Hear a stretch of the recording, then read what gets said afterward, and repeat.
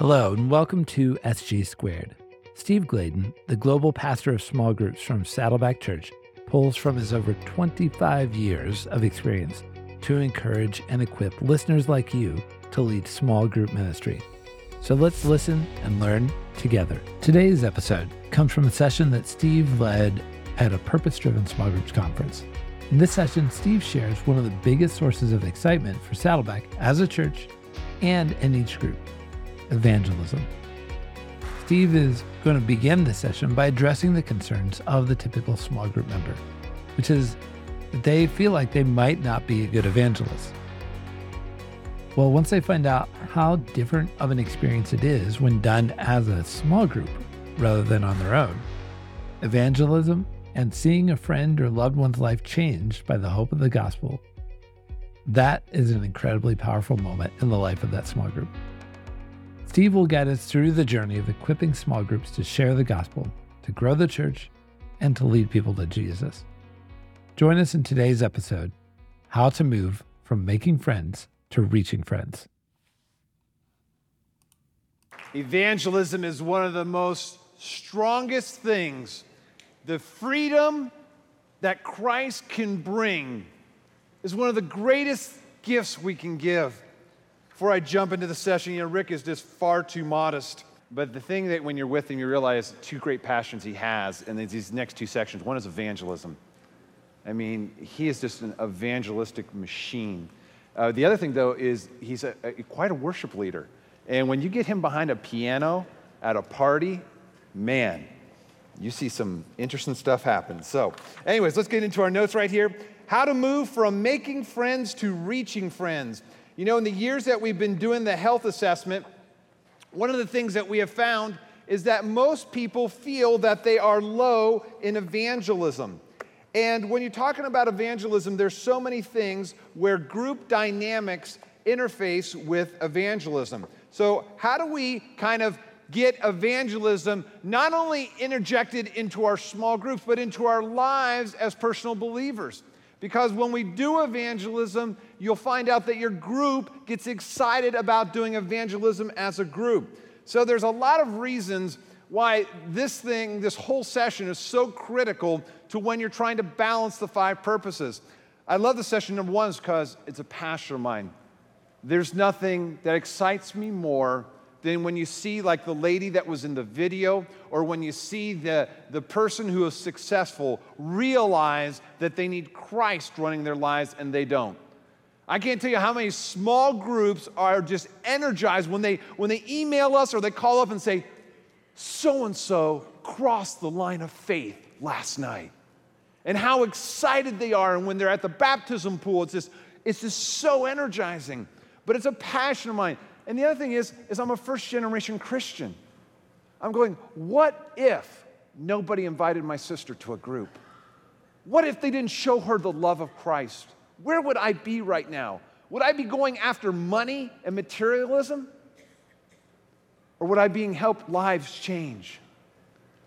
And the third thing is that this is the only purpose you can't do in heaven.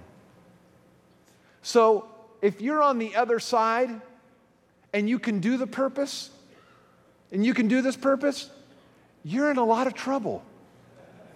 That'll catch up with you in just a little bit. Let's look at page 91. Number one, when you want to help people understand how to move from making friends to reaching friends, number one is pray to the Lord of the harvest to send forth workers. Now, as we said, ministry, and when we're talking about the last session, was about believer to believer. This is how you get your groups to go from believer to unbelievers. And pray to the Lord of the harvest. Now, when I'm talking about prayer, I know in a Christian conference, that can sound very cliche-ish, like, oh yes, we need to pray. But sometimes the way we pray is kind of how we pray for our dinners. It's a rote prayer. Jesus, thanks for this food and make a nourishment to our body. Amen. And that's about how our prayer life is for the unbelievers in the harvest. I want to take you through a story. I want to show you this picture right here. These are my kiddos. And when you see them, they look very angelic there, but trust me, they have a very demonic side that can creep out. But as a dad, my job is to make sure they don't go to hell. As a dad, they will not go to hell. I will do everything humanly possible, and I will use every ounce of my energy to make sure that those two kids know Jesus as their Lord and Savior. I take it so seriously that from the moment these kids were conceived, I have prayed for their salvation.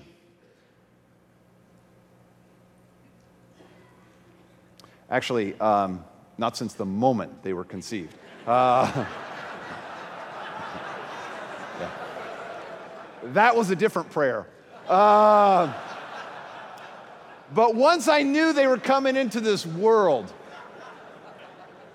I would lay my hands on Lisa's stomach and I would say, Lord, if it would be your will, I would pray that these kids would come to know you at a young age and that they would serve you strong and they would win many people for the kingdom. And even after they were born, every night I would go into their room, I would lay my hand on their forehead and I'd say, Lord, would you just touch this child? Help them to see the need for the living Christ. Help them to see that they need you the most in this world. And not only would they find you as Lord and Savior, I pray that they would live strong for you. And I had one of those kind of instances when Dr. Stoll was taking you through John 21. And it was this time where I was walking around and it was like the Lord said, you know, do you want to see your kids go to heaven? I'm like, well, of course I want to see them go to heaven. And it was like, yeah, but do you really want to see them in heaven? And I go, yeah, I really want to see them in heaven. It's just like, do you really want your children in heaven with me? And I'm going, Lord, more than anything else. And then it was almost the other question that came around. Do you want to see your neighbors in heaven? I was going, well, some yes, some no. No, I mean, actually all yes. And he goes, would you pray for your neighbors like you pray for your children? Can you imagine if every one of you prayed for your neighborhoods like you prayed for the salvation of your family? And it set me on a whole new course and a whole new realization of what it meant to pray for the Lord of the harvest. Because I pray for the 15 homes in my cul-de-sac. I pray that every one of them would come to know Christ in a real way, like my children will come to know Christ in a real way. Look at Matthew. It says, the harvest is plentiful, but the workers are few. And 2 Corinthians says, all this is from God, who reconciled to us to himself through Christ and gave us the ministry, circle the word ministry, the ministry of reconciliation. I love what Rick wrote in The Purpose-Driven Life. It says, this commission was given to every follower of Jesus, not to pastors and missionaries alone. This is your commission from Jesus, and it's not optional. These words of Jesus are not the great suggestion. If you are part of God's family, your mission is mandatory. To ignore it would be disobedience. You are the only Christian some people will ever know, and your mission is to share Jesus with them. I have always got to know, for prayer to stay at the front of my mind, I have always got to be around unbelievers. And one of the best ways I know to do that as a pastor is I love to be in the pool over there to baptize people, and I love to watch baptisms, because there I hear the life-changing stories that ignites in my soul the reason why I do this. And in church ministry, what can happen is you can get so caught into the programmatic stuff of small group ministry, you can forget the very reason you were called into it. And that was to see lives changed. Every person I baptized is etched into my heart of why I do the ministry. Some of them I'll just never forget. There was two ladies that were both born in 1920. This is about 4 years ago. They were into their 80s. And one of them had cleft toes. They're like her toes were curled under, so she hobbled when she went into the water. But the most powerful thing is when they were sitting in the water and they said, "It is never too late to find Christ as your Savior." Till we've had some special moments where one guy I baptized, he wanted to get his life together before he proposed to his girlfriend, and he accepted Christ as Lord and Savior, and then he wanted to show the world he was a follower of Christ and got baptized, and when he came up out of the water, he had a ring clutched in his hand. Marched right over to her, got on one knee, and asked her to marry him. And she said no. But it was so heartfelt, I wanted to give it to him. So, it's only one time in the 25 years I've been doing ministry where I baptized this guy and his toupee came off. And it takes a lot to paralyze me in the water. But I didn't know what to do because it was floating between us. And he's like going, "Jesus lives." And I'm like going, "Dude, you're old." So I didn't know what to do. So I just kind of reached out and said, "Hey, this is yours." And he kind of took it, slapped it on his head, and walked on out. Just a great guy. What I loved is his son came up to me and he goes, "Okay, I want to get this straight. My dad went down a young man and came up an old man." And I go, "Yeah, the theology doesn't work, but it's true." The second thing is I want you to be not only to pray, but be sensitive to the needs in your neighborhood. Be sensitive to the needs in your neighborhood. Learn how to cross the street before you get eager to cross the sea. So often we want to run away from those that we can just walk right over to and start to build a relationship. You know, I told you the story of our cul-de-sac, and I kind of want to just give you an aerial snapshot of it and just kind of walk you through it real quick. But this is my cul-de-sac. Right here is where Lisa and I live. This is Steve and Holly, and they have 2 kids, Michael and Catherine. We moved on the cul-de-sac. Neither one of us had kids. Their kids are the same age as both of our kids. They're just like about 6 months apart. Steve and Holly are just phenomenal neighbors, and but they have the spiritual gift of flakiness. I've invited them to Saddleback countless times, and they say, "Yeah, we'll come," and then they never show. But I love them. This is Keith and Tammy, and they have 4 kids. Kyle and Kristen, and then Kendall and Kevin. And I've had the privilege to walk them across the line of faith, and just a great family who knows Christ. They've been attending Saddleback just for a little bit now. This is Sean and Christy, and they have a stepdaughter named Maddie, who's just a couple years older than Erica. Erica just loves to look up to her. And they have 2 kids, Ben and Brooke. And what is great is I was on the cul-de-sac one time, one Easter, because Sean and Christy are just, my cul-de-sac is phenomenal. They are just the coolest people. I just want to help them get to know the cooler person, which is Jesus. But I've had some great chats with Sean and Christy, and they're just cool people. But they say, "No, I'm just not ready to check out Saddleback and all that yet." And I go, "No, that's cool, you know." And they're the ones that give me the greatest thing. They go, "You just don't seem like a pastor." And I just love that. But what was great is I was talking to Maddie one time when she was on break, and she goes, "My parents talk a lot about your church." And I go, "Really?" And I go, "What do they say?" And they say that they should probably check it out sometime, but they're just not ready yet. And I go, "Thank you. Can't wait till you're on next break. And you kind of give me the update of what goes on inside your house." I like that. This is Mike and Patty and their daughter Angela, who's now 21 and probably soon to get engaged. Very exciting. This is Brett and Kathy, and they have a daughter named Nicole. They hit a bump in their marriage, but it brought Brett closer to the Lord. And I'll never forget about a year ago when he came and he met me in my driveway, and he said, "I need to talk because I think I'm getting a divorce." And we went to a Starbucks, and he accepted Christ, and he's on the road to recovery, getting his life together. He's just a great guy. But the thing he said to me that rung true in my heart is he said, "If I would have done what you told me to do 5 years ago, I wouldn't be in this situation." Now imagine if he would have said, "I wish you would have told me this 5 years ago." This is Dave and Veronica. They have 2 kids, Michael and Brandon. Just a fun bunch of kids. This is Bill and Amira. And they moved onto our cul-de-sac to get away from the kids at their old house. And we have 29 of them there. Bob and Tracy, who have two boys, Taylor and Carson. Carson's just a little bit younger than Ethan, came to his birthday party. He's very cool. This is Gary and Karen, and they have a teenage boy named Christopher. He used to skateboard down my driveway when I first moved in. He used to drive me nuts, but now he's a high schooler, and he's on to bigger and better things. I like that. This is Jim and Gail. They have 2 daughters, Jennifer, who is 14, and Jessica, who is 3 or 4. This is Regan and Barbara.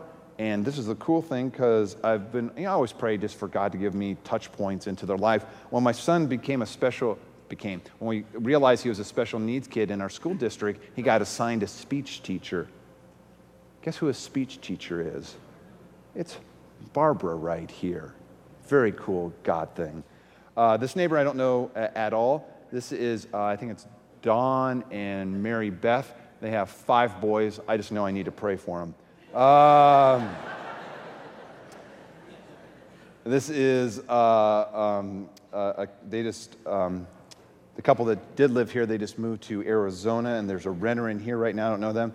And this is Kathy and Danny, and I've gotten to know them well, and I shared a little bit about Kathy's story yesterday. The cool thing is that Kathy is a networker, and she kind of networks with these neighbors right here. And what I love is that, we just need to divide the cul-de-sac right here. I'll win this part to Jesus. She'll win this part to Jesus. And I'm a little more ahead of the game than she is. But the nice thing is we're praying that we get to heaven one day with a spiritual set of, a street of asphalt will be turned into a street of gold.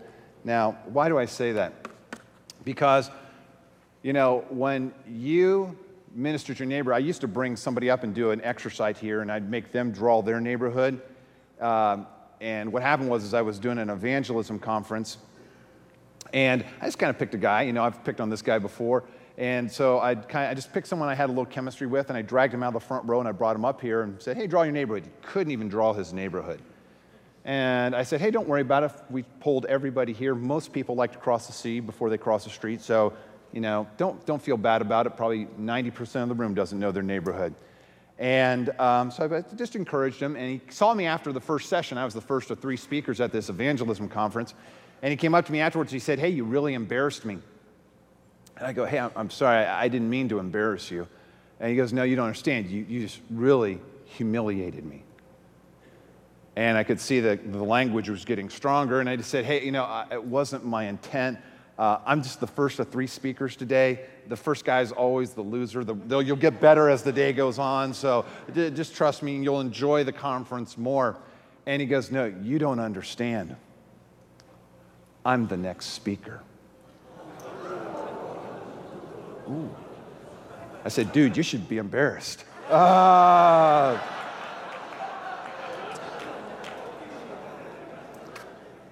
me show you why this is important. Let's check our church history out a little bit here. Anybody got a gander at who this person is right here? That's me. Any takers? Edward Kimball. Edward Kimball was a Sunday school teacher who was afraid to witness. In a shoe store, he laid a trembling hand on a clerk's shoulder and tried to lead him to Christ. Kimball left that day thinking his witness was a failure. The shoe salesman went into the back room and thought, if that Sunday school teacher is that interested in my life and my soul, then I should care about my own soul. He bowed his head and he committed his life to Christ. The shoe salesman's name was, let's get the next picture up there. Any takers?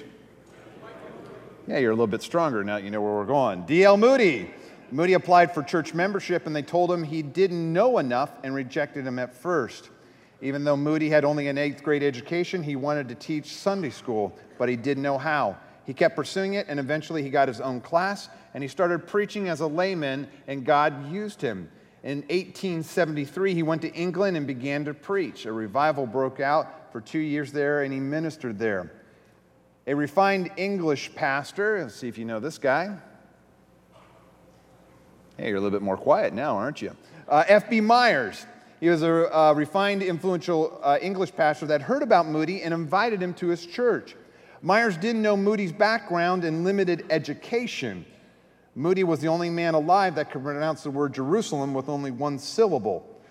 F.B. Myers listened and thought, why did I ever invite this man to my church, and when will he ever go home? Kind of like what Rick's thinking about hiring me. After Moody left, Meyer was having tea with some of his ladies from his church. They shared with him how Moody had touched their lives, and as a result, they had led every girl to Christ in their Sunday school class. That day, God spoke to the heart of F.B. Myers and said, do I have all the keys of your life? Myers said, you don't, but you will. And he made a full surrender to Christ. F.B. Myers then came to America preaching on absolute surrender. Myers influenced this man. Takers? J. Wilbert Chapman. Chapman was a young man on a college campus who was discouraged, defeated, and about to quit. Does that sound like anybody in this room? He heard Myers saying, are you willing to give God everything? If not, are you willing to be made willing? Chapman said, that's me. God, make me willing. Chapman went on to be a great evangelist. When his work grew, Chapman needed help setting up chairs and tents, and he hired an ex-baseball player named Billy Sunday. Chapman discipled and invested, key words there, discipled and invested in Sunday's life. When Chapman went into the pastorate, Sunday acquired the role to preach. We're told that some 500,000 people came to know Christ because of the ministry of Billy Sunday. Billy Sunday went to North Carolina in 1926, and he began a great crusade, and a revival broke out. A few years later, the churches in North Carolina wanted Billy Sunday to come back because they believed God was going to do another great revival. Billy Sunday was sick, and he recommended this man go instead of him. His name was Mordecai Ham. Billy Sunday had mentored and invested. Are you picking up a little theme here? Mentored and invested in Mordecai. Mordecai Ham went to North Carolina in 1934, and he was thought to be a controversial preacher, kind of like those controversial preachers that go to Syria and Iran and other places like that. Many churches didn't want to be involved in these meetings, which caused even more non-believers to want to come. Young people came to check it out. For 2 weeks, he preached without giving an invitation. And on the third week, he gave an invitation to young people in the crowd. They say that when Mordecai Ham would preach, they felt like his finger was pointing right at them and said, you are a sinner. It seemed like he was pointing directly at so many of the young people, they would hide behind the ladies with the big hair and the big hats. That night, when he called the invitation, a young man stepped out and said, I want to be a follower of Christ. His name was Grady Wilson. And right behind him came his best friend, Billy Graham, who can't talk about the lives impacted by him. Now, why do I tell you that story? Because when your church gets aligned with the purposes and sees the impact of what a life can have, and you're all talking the same language. There's a Sunday school teacher that was over in that classroom 4 years ago, and he said to his Sunday school class, who would be another kid that you would like to see come to church? And there was a little boy in that classroom named Colton. And Colton said, I would like to have my friend named Danny come to church with me. And when Colton, as a 4-year-old, asked Danny to come to church, his mom, Kathy, didn't want Danny to have somebody else take him to church, so she brought him to this church called Saddleback. And I'll never forget the day when Kathy, after her first visit, when she came coming down the cul-de-sac, and I happened to be talking to my neighbors, and she said, I just went to your church. And I didn't know yet if that was a good or a bad thing. And she goes, if I'd have known this is what church was like, I would have come here years ago. And I love it because she looked at our neighbors and she said, do you go to that church? And they go, no. And she goes, why not? About 9 months later, Kathy came to know Jesus as her Lord and Savior. And I'll never forget baptizing her right over there. But it happened because of a 4-year-old little boy named Colton. Now, by God's providence, Colton is now 9, and Danny is now 9. And actually, Colton goes to my daughter's school, and actually, Colton's in the same class with my daughter. So I'm like going, Erica, this is a good dude. You want to get to know him. But I thought it would be great, since I'm on the home turf, I thought it'd be great if you got to know these two kids. So, could I bring Danny and Colton out?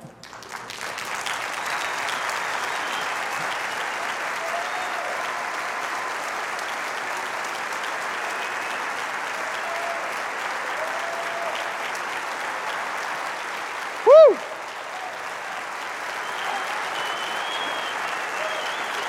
That's pretty cool. You look at all that.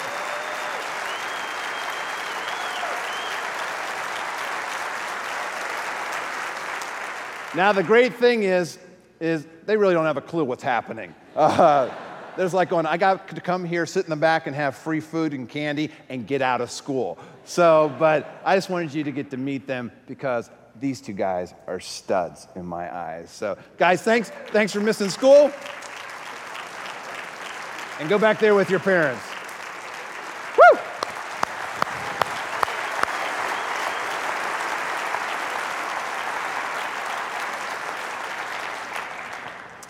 I tried to get the parents to come out on stage, and the older you get, the more shy you get for some reason. So maybe next year's conference I can pull them out when they know Jesus a little bit more securely and aren't so scared of you. Number 3. When you're talking about evangelism, sharing starts with caring. Sharing starts with caring. So often, we don't care because we've forgotten what it was like before we knew Jesus. You can never forget who Jesus was, and you can never forget where you came from. I want to show you this clip so that you can kind of understand and never forget where seekers and non-believers are at.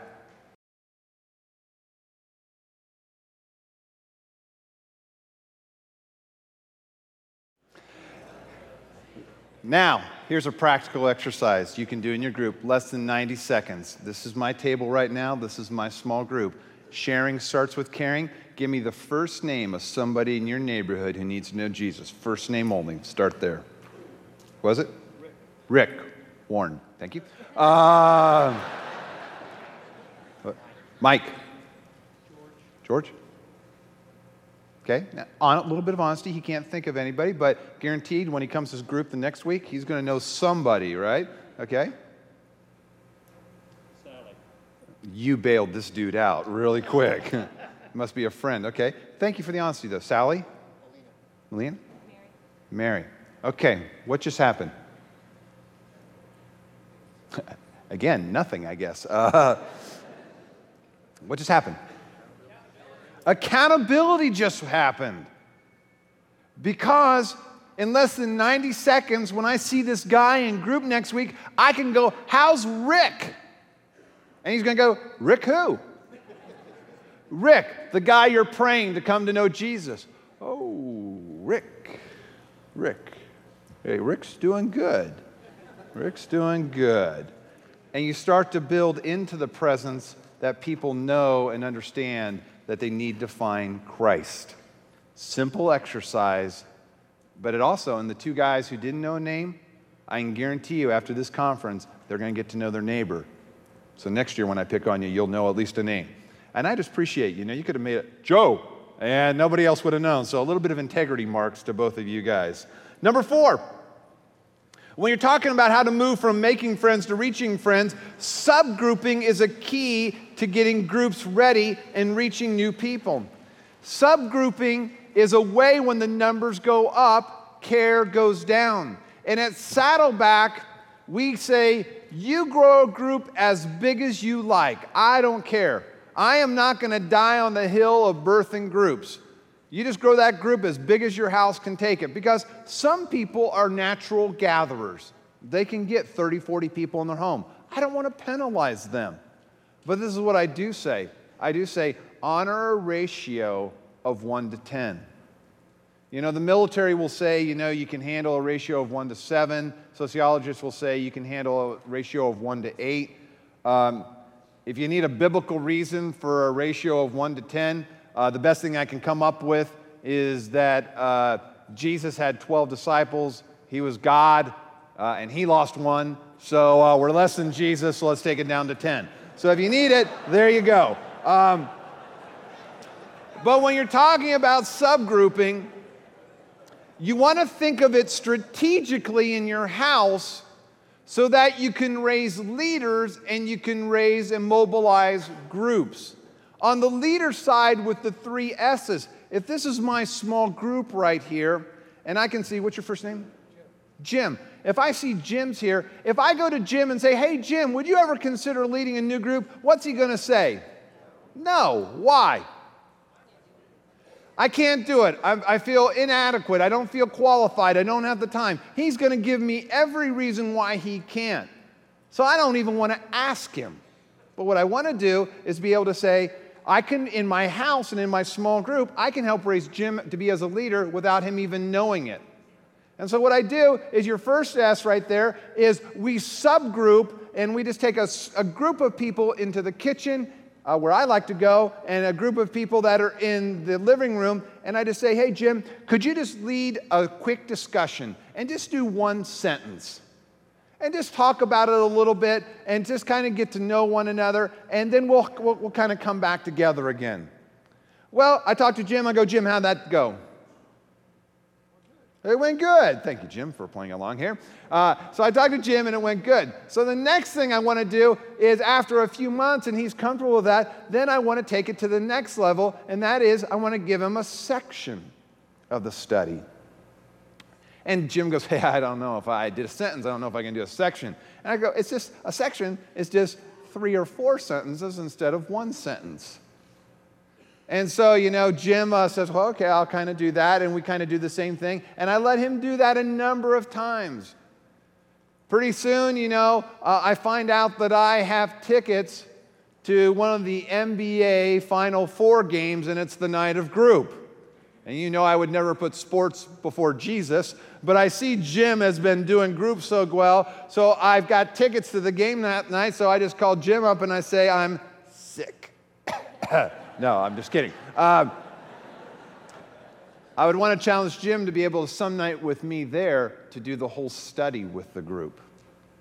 And over time, strategically, by subgrouping and getting the numbers down so that the care can go up, I can raise a leader. Now, in the same ways, this will play a better critical role in the next point, is I want to be able to raise a leader out of it too. Sociologists will tell you that when you walk into a room within the first 90 seconds, you kind of know who you want to meet with.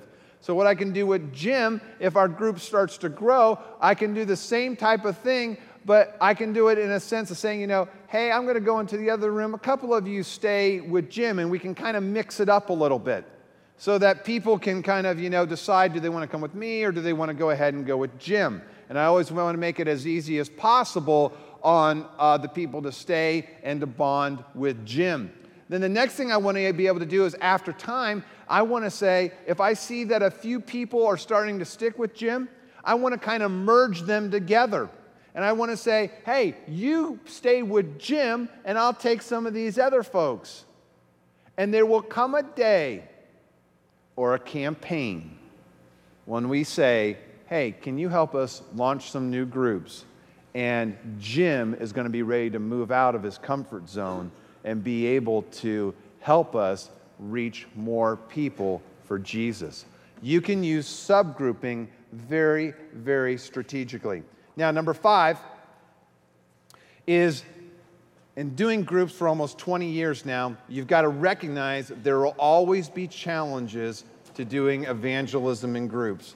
There will always be challenges. Now, why?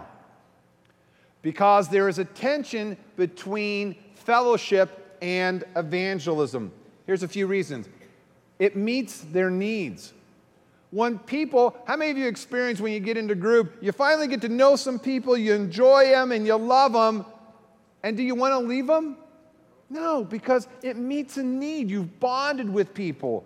You've had the Genesis part where you realize you can't do it alone, and you've met some people. Another reason why there's a tension is we have fractured community. One is it's geographically. I have 3 older brothers and an older sister. Every one of us lives in a different state. Our family units are fractured. We're also been going into the 2nd and 3rd generation of households that have been fractured because of divorce. And so there are people sitting out there with poor models of what homes should be like. And they're very broken, and because of the fracturedness, they're very starved for community because they didn't get it. And on the opposite end of that, in some parts of the nation, there's the culture of family, where you don't want to separate from blood family to even consider reaching out to the community. I was on staff at a church, and when we got there, it was just like, you could see there were pockets of 3 generations of families that are part of that church. And as a pastor, I knew if one left, the whole clan was gone. And so there's the whole part where we have fractured community. And the other part is that evangelism just doesn't come easy. Evangelism is a tricky thing. Now, how do you start to move into that tension between fellowship and evangelism? And that's through understanding the relationship between worship and evangelism. When you understand that worship means sacrifice, Rick laid it out perfectly when he says it's not about you. When you understand that it is not about you, and you understand that worship is surrender and sacrifice. Saddleback Church would not be here if Rick and Kay didn't sacrifice to come to Southern California. They could have stayed in a lot more comfortable places in life. But when you know worship in its true sense, then you're willing to take a step out of your comfort zone. So at Saddleback, we don't fight the tension of saying birth a group, because we launch groups for life. What we want to do, though, is periodically, through a campaign, touch into everybody's life so that they will be willing strategically to help us start or nurture groups at a seasonal time. We think like the farmer, seasonal, so that then after the 40-day commitment is over, they can go back to their group. Now, here's a few of the things. One is we see through evangelism, some groups are just open. We have some groups that are on our internet, and they say, send as many people as you like. And they're really shaped for that. They are just gatherers. They can keep bringing in. Some groups are closed, but even if they're closed, we always tell them to be open individually. Now, just because a group is closed doesn't mean they're not working their own relational networks. It's just saying I'm closed to being on the internet at Saddleback Church. And I wrote a little article there on page 93 that can explain that. But the other part of how we help groups understand evangelism through worship is being ready for campaigns. And because we launch groups for life, sometimes it's awkward to leave a group.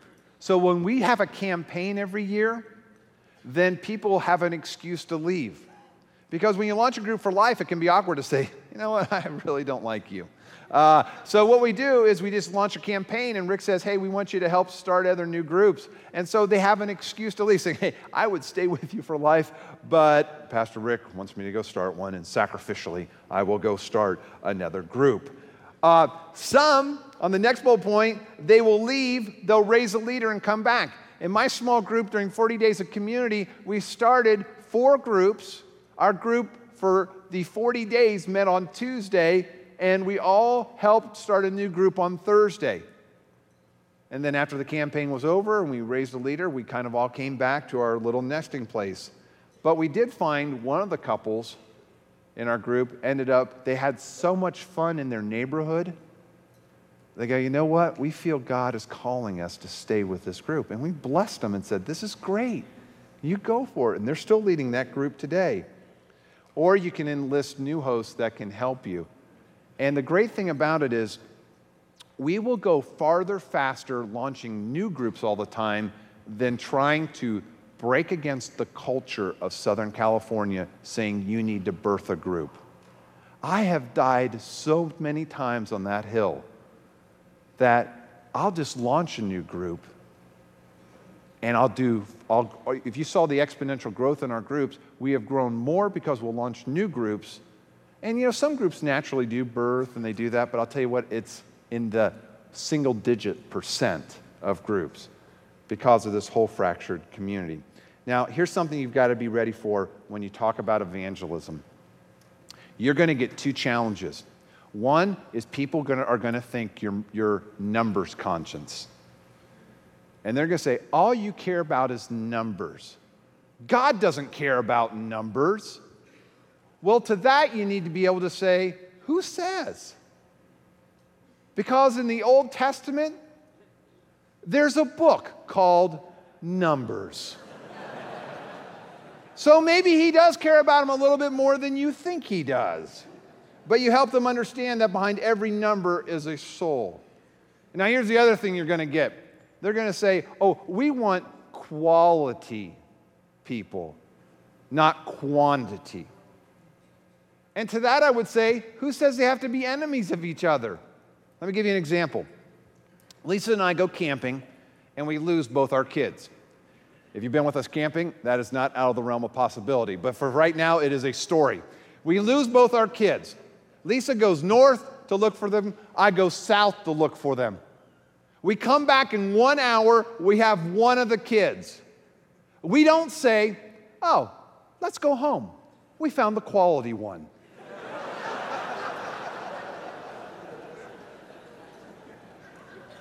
Now we think it, but we don't say it. It's like fishing.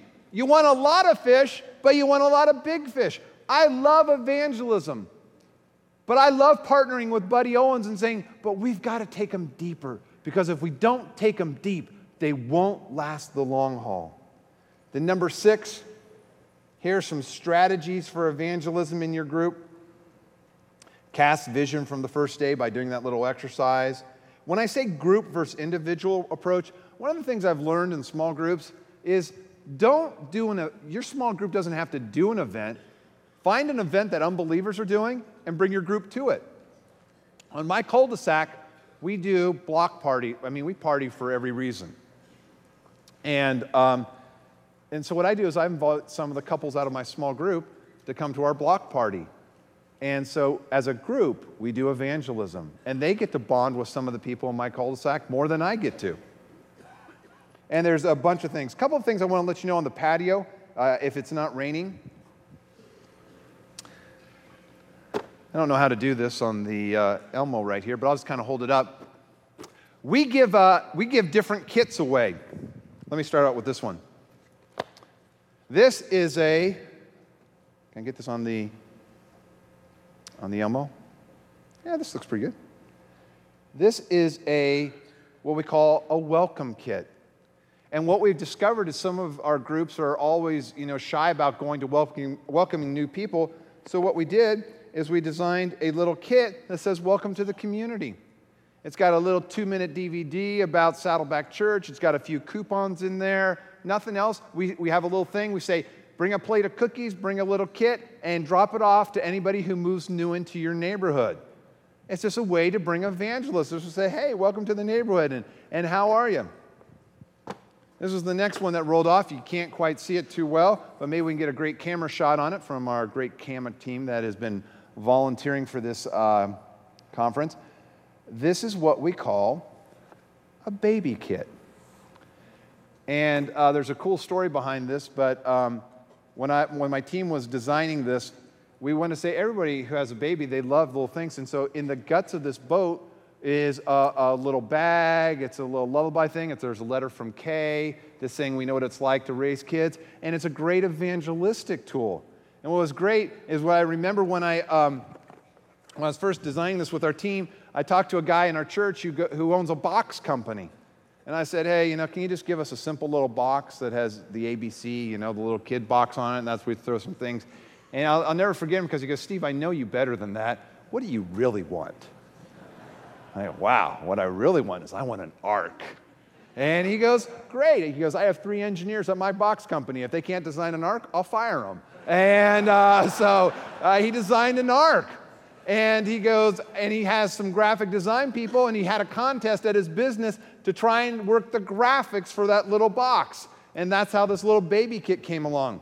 Then we realized one of the great things that happens in people's lives is death. So we designed this little pine box and a little coffin. Just kidding. Come on. Hey.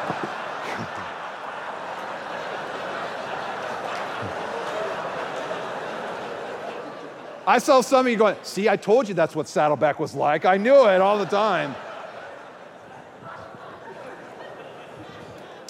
Thanks for the vote of confidence. Really appreciate it. We have a comfort kit. And inside the comfort kit, it's just a little simple thing. I can show you. This is some CD music that Rick Muchow did. Just to say, if you need some comfort, listen to it. And then right here is just 31 verses to get them through the first month. And on this side is a letter from Rick just saying, we care about you. And just a couple articles and from sermons that Rick did. Simple, but something you can give to somebody going through grief, whether they lost a loved one or something like that. Now, out on the table back, they're at the dugout. Thank you for the cue on that. They're over in the dugout right over here. You go out the auditorium. There's balloons up there. You can kind of look at these kits, see what's there. If you want to practice your spiritual gift of shoplifting, you can take one home, and you can be all set for right there. Number 7 is you need to have a curriculum strategy. Evangelism is always tricky in groups. Now, how many of you have over 2 children in your home? Okay, would it not be insane if you came to the dinner table and say, hey, let's vote on what's for dinner? If you did that, the kids are in the majority and you are in the minority, so you'd be having popsicles and ice cream and potato chips and chicken nuggets every day if you left it up for popular vote. But do you do that? No, you're the parents. So you have Taco Bell and Carl's Jr. and things like that. But you're the parents, so you determine the health for your kids. How often in small groups, when everyone's taken the spiritual health assessment and everybody's low in evangelism, do you sit around group and say, what do you want to study? I don't know. My marriage sucks. Let's do a marriage study. Yeah, mine sucks too. Let's do that. Okay, let's do a marriage study. Again. You need to lead. And right here we just put a few great evangelism curriculums that you can do in your group. And I was over at the serendipity table over there and talking with a couple of my buddies who are doing that, and they just came out with this new one. I thought it was pretty cool. I always like to be able to share some new stuff I like. It's a new series they call Finding Jesus in the Movies, and it's kind of like a movie night, and then next week you kind of do a study. So one night you watch Gladiator, and then you answer some questions the following week, and the next night you will watch Last of the Mohicans, but they're not all guy flicks and stuff like that. Another night you're doing Signs, and another night you're doing The Legend of Bagger Vance. But just a cool little study that you can kind of check and kind of do. So, to my friend Jim, do that when you subgroup next time in the group. So, now here's what I want you to do. I want you to turn to page 26 and page 30. Page 26, God, this stuff's in my way. I feel like Josh all of a sudden. There's a home kit. There's a comfort kit. Almost hit you. Want the baby kit? There you go. Anybody want the pine box? Just kidding, no. Go to your group planner. On page 126, and I want you to look at the evangelism. We kind of put them out of order there just to kind of mix you up a little bit. Trust me, it wasn't intentional. What are we currently doing in evangelism in your personal small group? And then what's one thing that you'd like to see happen? So spend a couple minutes, focus on that, and then I'm going to let you share it with somebody. So evangelism. Look at page 126 and page 130. If you leave during this time, you will have acid indigestion at lunch. So.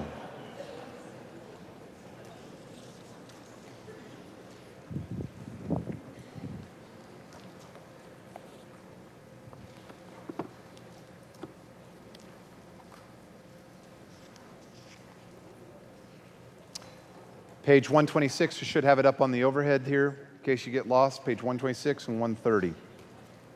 I'm sorry, on the PowerPoint.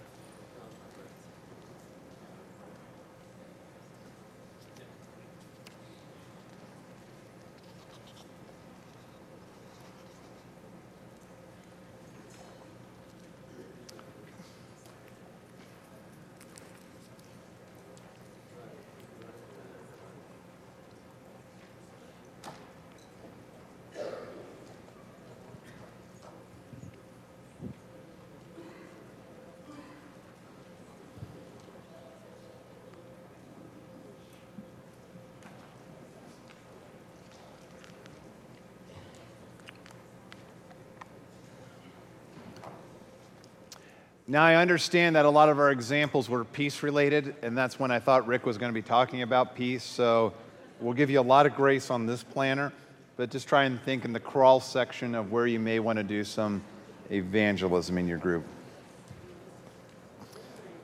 Okay, why don't you turn with your neighbor and share with them about evangelism and what you'd like to do in your group. Okay, let me pull you back together.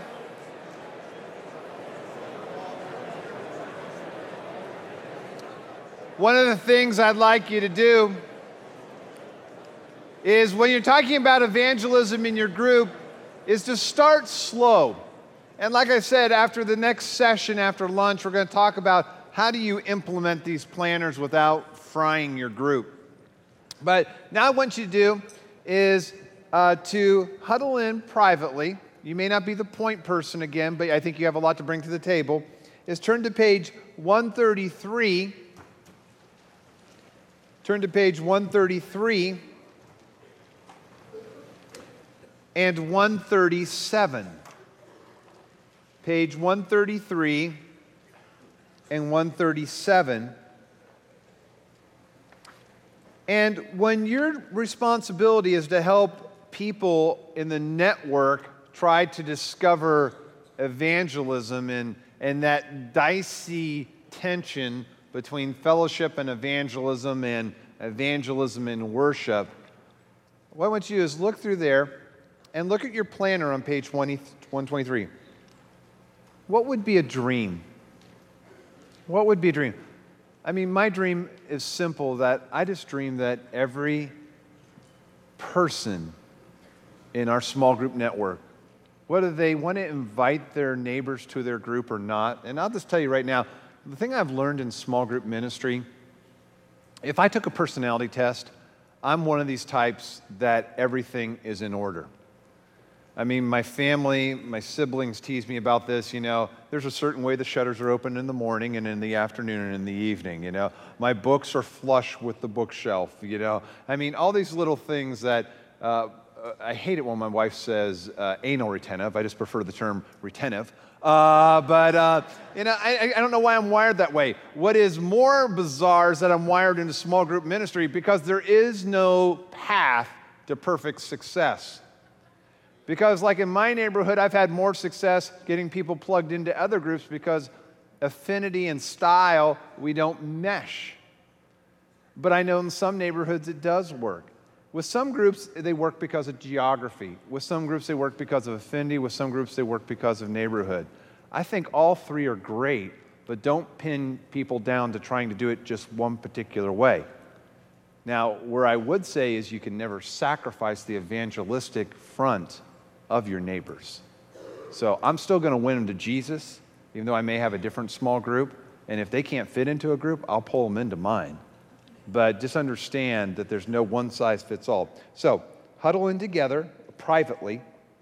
Page 133. If you could dream, if you could be king for a day or queen for a day, hopefully that covers the whole room. But if you could be one of those two things, what would your dream be for evangelism? And you can kind of look to page 137 for some helps. What's a barrier? What's an obstacle? And then what would be a measurable action plan? So huddle in for a few minutes with that, and then I'm going to break you into your tables so you can share your words of wisdom. Thank you for listening. Don't forget to subscribe wherever you listen to podcasts. And to dive in deeper, get more resources, or join the Small Group Network, just head over to smallgroupnetwork.com.